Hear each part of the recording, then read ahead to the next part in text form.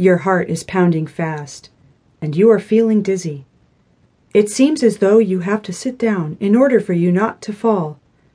You are having trouble catching your breath. You are experiencing a numbing feeling in your hands and feet. There is a tightening pressure in your chest area. You think you may be on the verge of a heart attack.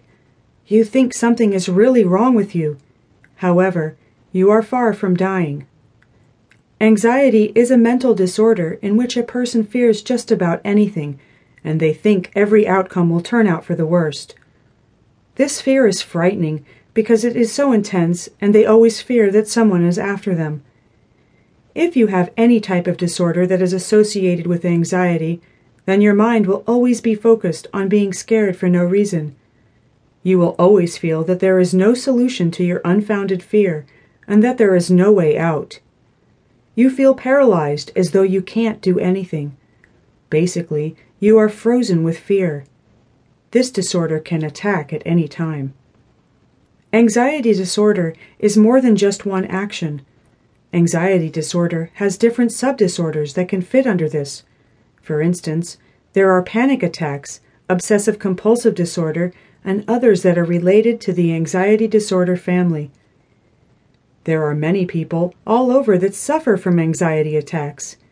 If you are not afflicted with them, you may know someone who is. If it is you, you need to know how to help yourself. If it's someone else, you need to know how to help them. You will have to be understanding and help them to get the treatment and support that they need to combat this condition. What causes anxiety? There is no one thing that causes this disorder and those that are related to it. You may think that there are certain things that trigger it. Well, there could be, and then again, it may be something that just happens. It all depends on how it is perceived. Those that have the anxiety attacks or related disorders may have one attack. Then they may go back to the scene where the initial one took place and have another one. They are reminded of what happened before. They will feel bad and end up having another one without thinking about it. It seems like a constant cycle of intense fear. Then they feel that they will have more attacks. Believe it or not, it's all in the mind. If you constantly fear and expect to have an anxiety attack or something related to it, then it will happen.